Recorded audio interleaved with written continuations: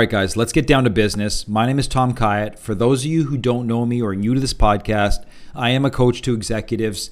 I am a coach to pro and amateur athletes, high level. I coach celebrities, everyday folks. And today, this is part 1 of 4, Fitness and Conditioning Strategies 101. I'm going to give you the exact tools that help me win Mr. Natural Canada, become a Canadian natural national champion, become one of the best pro natural bodybuilders in the world, and keep under 10% body fat seemingly forever. Where here I am, 51 years old. I'll tell you right now, I feel like a 29-year-old athlete. I look like a 29-year-old athlete. Maybe not the face, a little wrinkled, a little receding hairline, but body feeling great. Now, I don't want to come across as bragging or showing off. Someone who didn't know me asked me on TikTok, hey, what are your credentials to be able to give advice with so much authority? I'm like, dude, aside from the fact that I've got a full kinesiology degree, I've learned from some of the best professors in the areas of sports physiology and science. We're talking about Dr. Gledhill, Enzo Caffarelli, Tudor Bompa, look them up. Aside from the fact that I've trained for over 35 years, I've also worked with well over 1,000 people directly. And here's what I can tell you. I don't have the greatest genetics. I'm not the strongest guy around. I don't have crazy stamina. My strengths, I know exactly what I want. I know exactly how to get there. I'm consistent and I'm persistent. So why do I mention this? This should excite you because we can all have those strengths. And if you, the listener right now, if you have those strengths, then all you got to do is put in the work and apply that work over time. 1 month down the road, 3 months down the road, 6 months, 1 year, you will have whatever you want, obviously within reason. So if I'm you, I want you to get fucking jacked up about this. I wish when I first started, 16 years old, that I had somebody guide me for those first 3 years when I was just starting. I went from 155 pounds soaking wet. I started December 3rd, 1986, my birthday. All of the equipment was set up. I was ready to go. To 190 pounds by June of 1989. I was with no coach, no great nutritional plan. There was nothing available online because there was no internet. If I had a coach or at least this podcast, I would have probably been 205, 210 by the time I was 19 years old. Now understand, I'm 5'10". That would be pretty big. Now some people don't want to get that big. The point I'm trying to make is with the proper application of the right knowledge, you can do amazing things efficiently. The other thing, if I were you listening to this podcast, take notes. I would also reach out to me with a bunch of questions. People don't realize that I'm on Zoom every Tuesday night at 8 p.m. It's on my link at ultimatemensplaybook.com, answering questions, giving guidance for free. Now, that's not a sales job. It's 30 minutes of my week. It's not a big deal. It's my way of giving back. So for those of you with courage to reach out, by all means do so. If no one's on the call, it's no skin off my back. But if you're on the call even by yourself, you've got my time, like totally focused 30 minutes. Now let's get back to part 1, theory and methodology of training. I'm going to go over 4 points in part 1. Frequency, intensity, duration, and recuperation. If you are listening to this and you want to put on some muscle, then listen closely. If you want to preserve your muscle and do so efficiently, this is for you. If you want to increase your conditioning, look and feel better, perfect. The point is, this information is applicable to most goals. You'll get something out of this. Now, back when I was 16 years old, I really didn't know what I was doing. I bought a York barbell set. It had a bench. It had a leg extension. It had a hamstring attachment. They were cheap. I had 1 barbell, 2 adjustable dumbbells, and maybe 100 pounds of weights. The plan was simple. 3 sets of 10, bench press, rows, shoulder press, bicep curls, leg extensions, hamstring curls. I didn't even do abs. All I knew was this: have good form, aim for 11 reps. If I got 11 reps on an exercise, the next day I would increase the weight on any particular lift. I would train Monday, Wednesday, and Friday. Remember, we're talking about frequency of training here. 30 to 40 minutes a day, 3 times a week. The frequency of training was low. I had 4 days of the week to recuperate. Now understand, I was 16, 17 years old. I would turn up the music. First song I ever listened to training was Black Sabbath's Iron Man. I put on, in 1 year, like 20 pounds of muscle. I'm going from 155 to 175. Those were steroid-like gains without the steroids. Why? My body was never exposed to any sort of training, number one. Number two, I had tons of testosterone running through me being that young. If you were a novice to weight training, I don't care what age you are, dude, I'm excited for you. You are going to make massive changes quickly. If you're 18 to 29, from a testosterone standpoint, dude, I'm excited for you as well, like even more so. If you're 30 to 38, you're in the window where you can develop your peak strength. Once again, I'm very excited for you. If you're beyond 38 years old, you're fucked. Now, the reality is at this age, you're going to have the wisdom to train smarter. And with this information applied, I'm excited for you as well. Now, my second year, age 17 to 18, I started reading the bodybuilding magazines. That was the Lee Haney era, arguably the best bodybuilder ever. There I was introduced to a few things. Number one, different exercises. That was good. And number two, I was exposed to promos left, right, and center for protein powders. This was good too because I understood the need to up my protein. The drawback of this was they were trying to sell their products. And like a dummy, I bought their shit.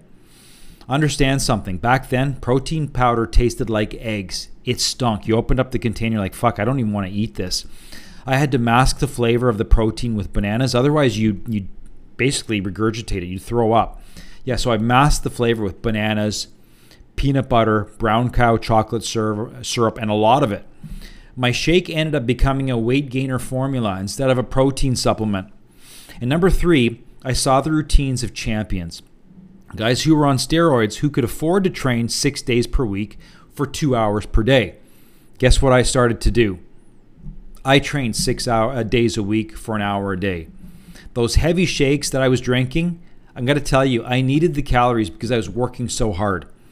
That second year, with all of the effort that I was putting in, I gained 10 pounds, going from 175 to 185. Not quite the same progress as my first year. You think with that sort of training, the results would have been way more significant. 10 fucking pounds is 10 fucking pounds though. And I went from a nobody in the eyes of my own eyes to somebody very quickly. The price you pay to look better is 100% worth it. Because I got to tell you, I had low self-esteem. I was skinny. I had no legs. To put on that kind of muscle, I started walking around feeling better about myself. But let's get back to the frequency again. I was training every day. I was getting tired. I didn't allow my body to recuperate fully to make the most of the gains. The only reason why I was excelling was my calorie intake was high with the added protein. I was sleeping a lot, like any 17-year-old would do, and I had that youthful testosterone working for me. If I had lowered my frequency of training to something a little more reasonable, let's say 4 days a week, I guarantee you I would have been bigger. I guarantee you I would have been stronger and way more efficient with my time without the added risk of injury from overtraining. Third year, more is better, right? I didn't know what I was doing. 6 days a week for an hour became 2 hour day workouts. I went from 185 to 190. I started slowing down. My fourth year, 190 to 195. At that time, I was in university. I had access to all of the equipment. Only 5 pounds, and this was at 20 years old. My fifth year, 21 years old, I got to 200 pounds. 22, during my peak phase of testosterone, when I should have been like fucking massive for my training, 205, another 5 pounds. Then something dawned on me. I was plateauing often and stagnant, frustrated, tired, sore all the time, no progress. I had nagging little injuries. It was only when University Training Center that I was going at was closed for a week during reading week or closed for 2 weeks during Christmas holidays that I had to take the time off. Every single time I returned, I was stronger and resumed progress. Here's what I noticed.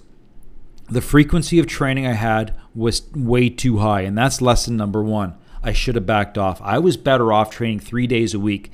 You don't grow in the gym. I repeat, you do not grow in the gym. You provide the stimulus, you walk away, and you let your body recuperate during rest.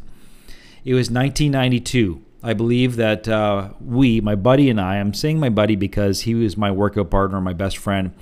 We saw pictures of Mr. Olympia Dorian Yates from one year to another where he made astonishing, shocking gains. That was when I discovered high-intensity training. The premise of high-intensity training was that if you trained until failure on your sets, you didn't need to do as much sets. You didn't need to train as hard. When you increase your intensity, frequency must come down. Key point. When you increase your intensity, where you go to near failure, your frequency, meaning the number of days, the number of sets, it must come down. We went from 6 days a week, 2 hours per day, to 4 days a week, 45 minutes a day. We went from 12 hours of training weekly to 3 hours of a week training.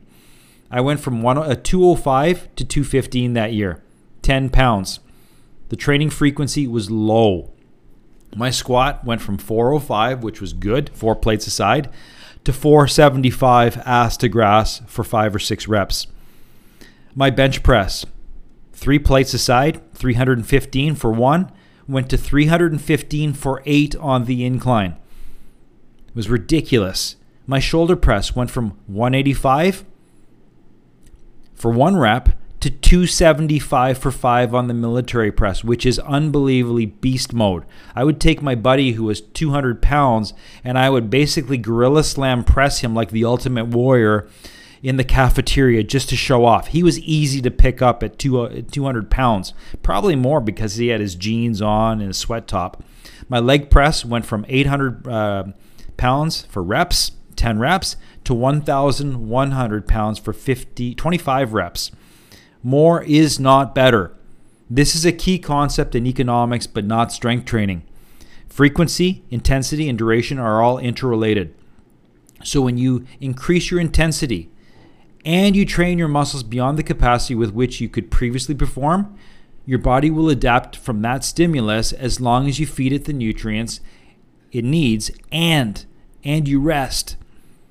The duration of your session, therefore, must come down. The number of days you train must come down as well. Right now at 51, I'm making gains again. Guess how often I'm training? Pretty much 3 days a week, and some days it's 2 days a week, just like when I was making my biggest gains. Guess how long I'm training? The workouts are exactly 43 minutes, just like when I first started and I was making my biggest gains. Now at 51, you need to be super smart with your recuperation.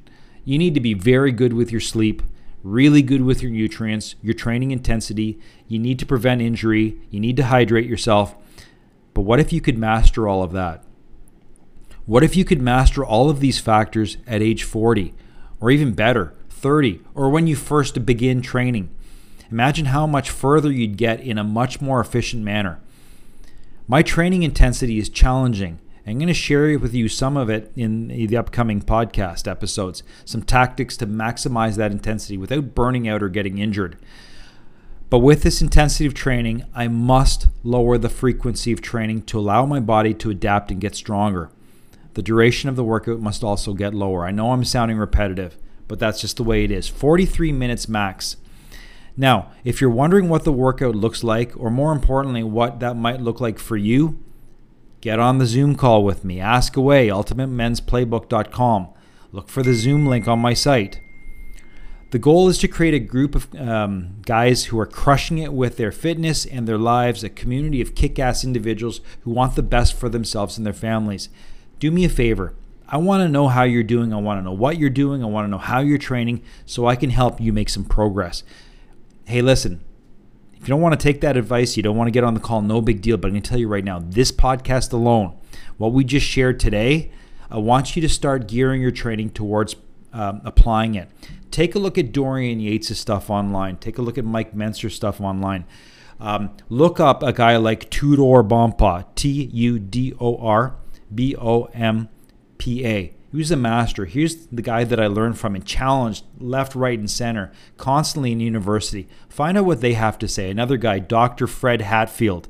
Another guy, Stan Efferding. They say the same stuff that I do. Get your facts right and apply it. I'm going to tell you, more is not better, and that should excite you. Better is better. And if you do it with the right frequency, the right intensity, the right duration, you are going to fucking kick ass. Over and out. Thank you for listening to this podcast. Subscribe, share with your friends, and be sure to check out the Ultimate Men's Playbook available now at Amazon.com.